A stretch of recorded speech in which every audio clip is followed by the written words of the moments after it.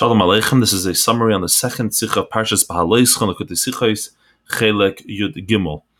And the topic of the Sikha is about Anova, being humble, not being egotistical, feeling lower than those around you, feeling subdued to all of those around you.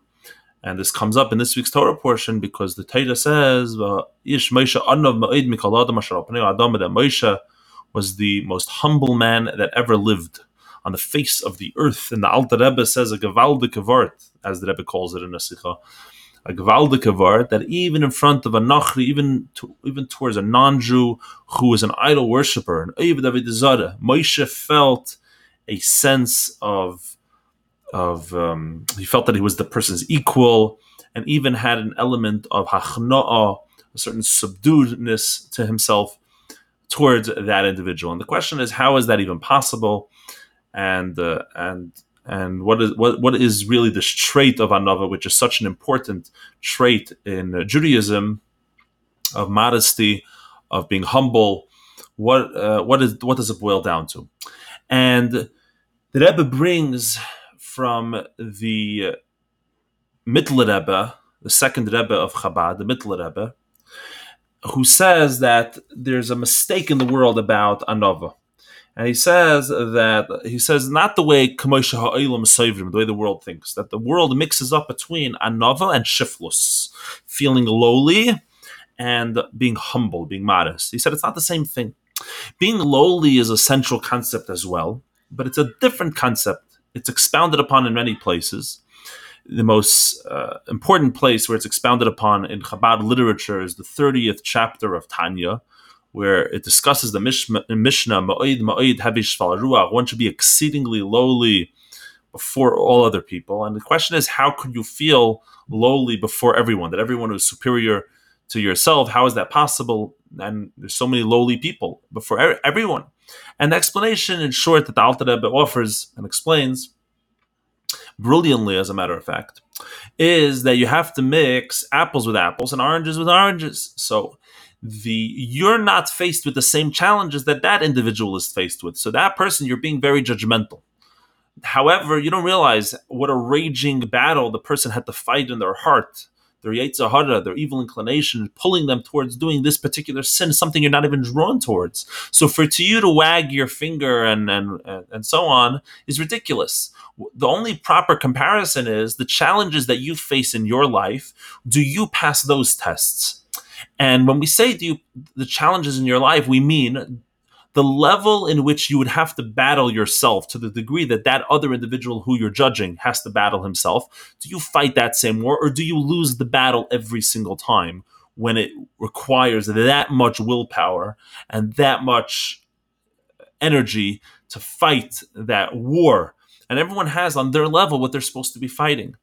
And then the Alter Rebbe says over there that in fact you're lower than that person, because the fact that he loses the war is because he's on a lower level, is because he doesn't know as much as you do, but you knows better, and yet you don't win those wars. Surely you're more low than that individual, right? That's the idea that the Alter Rebbe over there says. But this is not the trait of Anova per se. This is not the trait of humility, of modesty. Because shiflus, feeling lowly, is that you actually are lower than the people around you. In other words, the Alter Rebbe's calculation over there, for example, that we just said, actually, once you think about it, you find out, and you come to the realization, and it's the truth, that you're actually lower than everyone around you. Or, at the very least, the Mittler Rebbe says, at the very least, you think you're lower than everyone around you. That's shiflus. However, Anava is where you absolutely have a total knowledge, a supreme knowledge of your advantages, of your greatness and your value, and you're actually not lower than the people around you in any which way. In any which way, you fight your wars. It's a totally different idea. It's not that you're not aware. However, the idea of Anava is that you don't take credit for anything. Now, why wouldn't you take credit? So for that, we have a calculation brought in Chassidus, another calculation. What's the calculation? The calculation is that everything you have was given to you from above. Everything you have is given to you from above. All those abilities, all those faculties, all those talents, all from above. And if And if you have greater talents, it's because it was given to you by God, by Hashem. And in fact, the person could argue that if someone else would have those same talents, they would have developed it even more than you have. Now, keep in mind, this is not necessarily the same level of you actually feel lower than someone else in the sense that you say that for sure someone else would have done better. You have no way of knowing that. That's not even your point per se. But you think that probably other people would do better, or you think that very likely that other people would do better than myself. It is a sense of not taking any credit for oneself to the point where you feel like other people's equal, and you even feel subdued before them that they were, they're just as great as you, and if they would have your abilities, they perhaps would have developed it even more. That is critical to the understanding of what anova is. However, the problem is, seemingly, it's not always possible to make that argument. There are times where there are certain things where one could argue that it is through the person's avodah, through the person's work. You could take a certain element of credit. So let's take an example. A person could learn a tremendous amount of Torah. Tremendous. They know the entire Torah. It's referred to as a Sinai. Someone knows the entire Torah. So now you can't really take credit for this person can't really take credit for their vast knowledge and grasp of the Torah. Why? Because another person's working just as hard as they are. The person's putting in the same amount of hours and working very hard. But guess what? They're not going to reach the place where you reached in terms of your Torah knowledge. Your mind is so brilliant that this is where you arrive at. Therefore, you can't really take credit for that because that was given to you by Hashem. It's fine. However, there's if a person works hard enough in Torah, they actually change as a person. There's even a concept that the Yetzer Hara, they're now no longer even have a connection to the Yetzer Hara. They're saved from sin. They're protected from sin. They reach a level in Torah. Now, that doesn't come from the pure knowledge. That comes from the work of learning the Torah. In other words, the fact is, maybe you wouldn't have reached that high level in Torah, but that yigia, that working hard and actually sitting and studying and devoting your life to Torah, that is the work that you've made the decision with your free choice, and you have become a person who fears sin. In other words, it could be that a person, even if he doesn't have such a good head, but if they would have devoted that same amount of time and they would have made their life Torah, they would also be granted that protection that the Torah provides. That element of what changed by this person, it came about through his own hard work.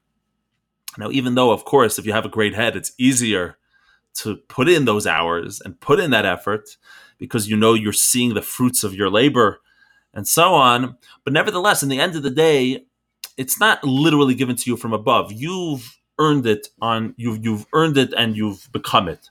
Furthermore, where it would seem to be problematic to have anova is that being that he has transformed himself and become a very high level, a person seemingly would be able to argue and say that that his very being has changed. He's become a different person, a different human being. He's no longer a human like others are. He's no longer on the same level as other people, similar to the distinction between an animal and a human.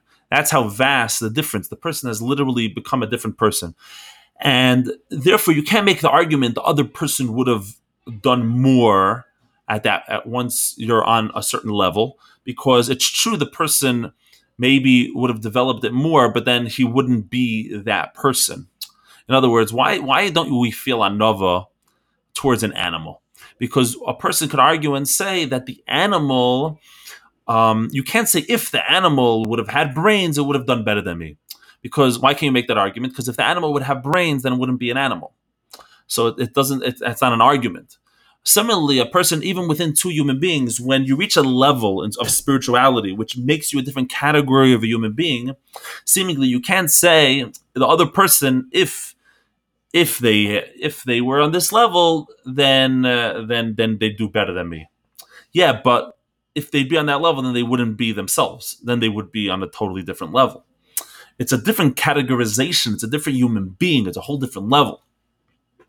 And on that level, seemingly, Moshe had that level also. Moshe, greatest advantage that Moshe had wasn't through his own development. It was that he was transformed and he was a different level than everybody else.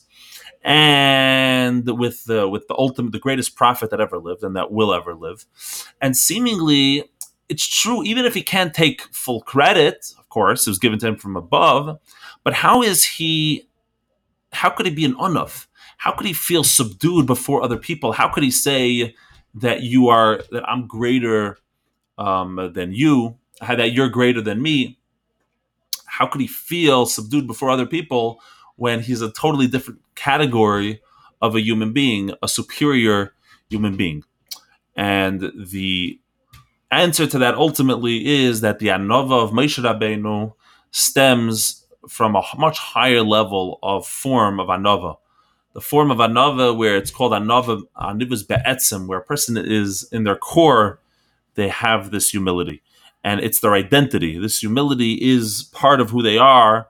They're so connected with God, and God Almighty Himself is an Anav. Hashem Himself is an Anav, is humble. Now, it's not because God makes a calculation why He should be humble. It's simply a trait that He has. God is the ultimate of all perfections, and being humble is a perfection, and God has that as well. And just like Hashem has it, so too Moshe has it. And that's how Moshe was able to be bottled. And that's how you find people like Rabbi Yosef, who had the advantage that we discussed before of being Sinai and being saved from sin and so on, why he was able to be bottled, why he was able to be an Anav, because of this very, very high level. There's a school of thought who actually believes within the Amirayim that, as a matter of fact, a person actually never becomes a different categorization of a human being. And that's not how it works. It all is attributed to God, and you, in your essence, never really change. So even though the person becomes saved from sin, actually, they still remain the same person. It's the Torah which protects them from sin. And even Moshe, you could ultimately say the prophecy, he didn't become he didn't become God himself. He didn't become the prophecy itself.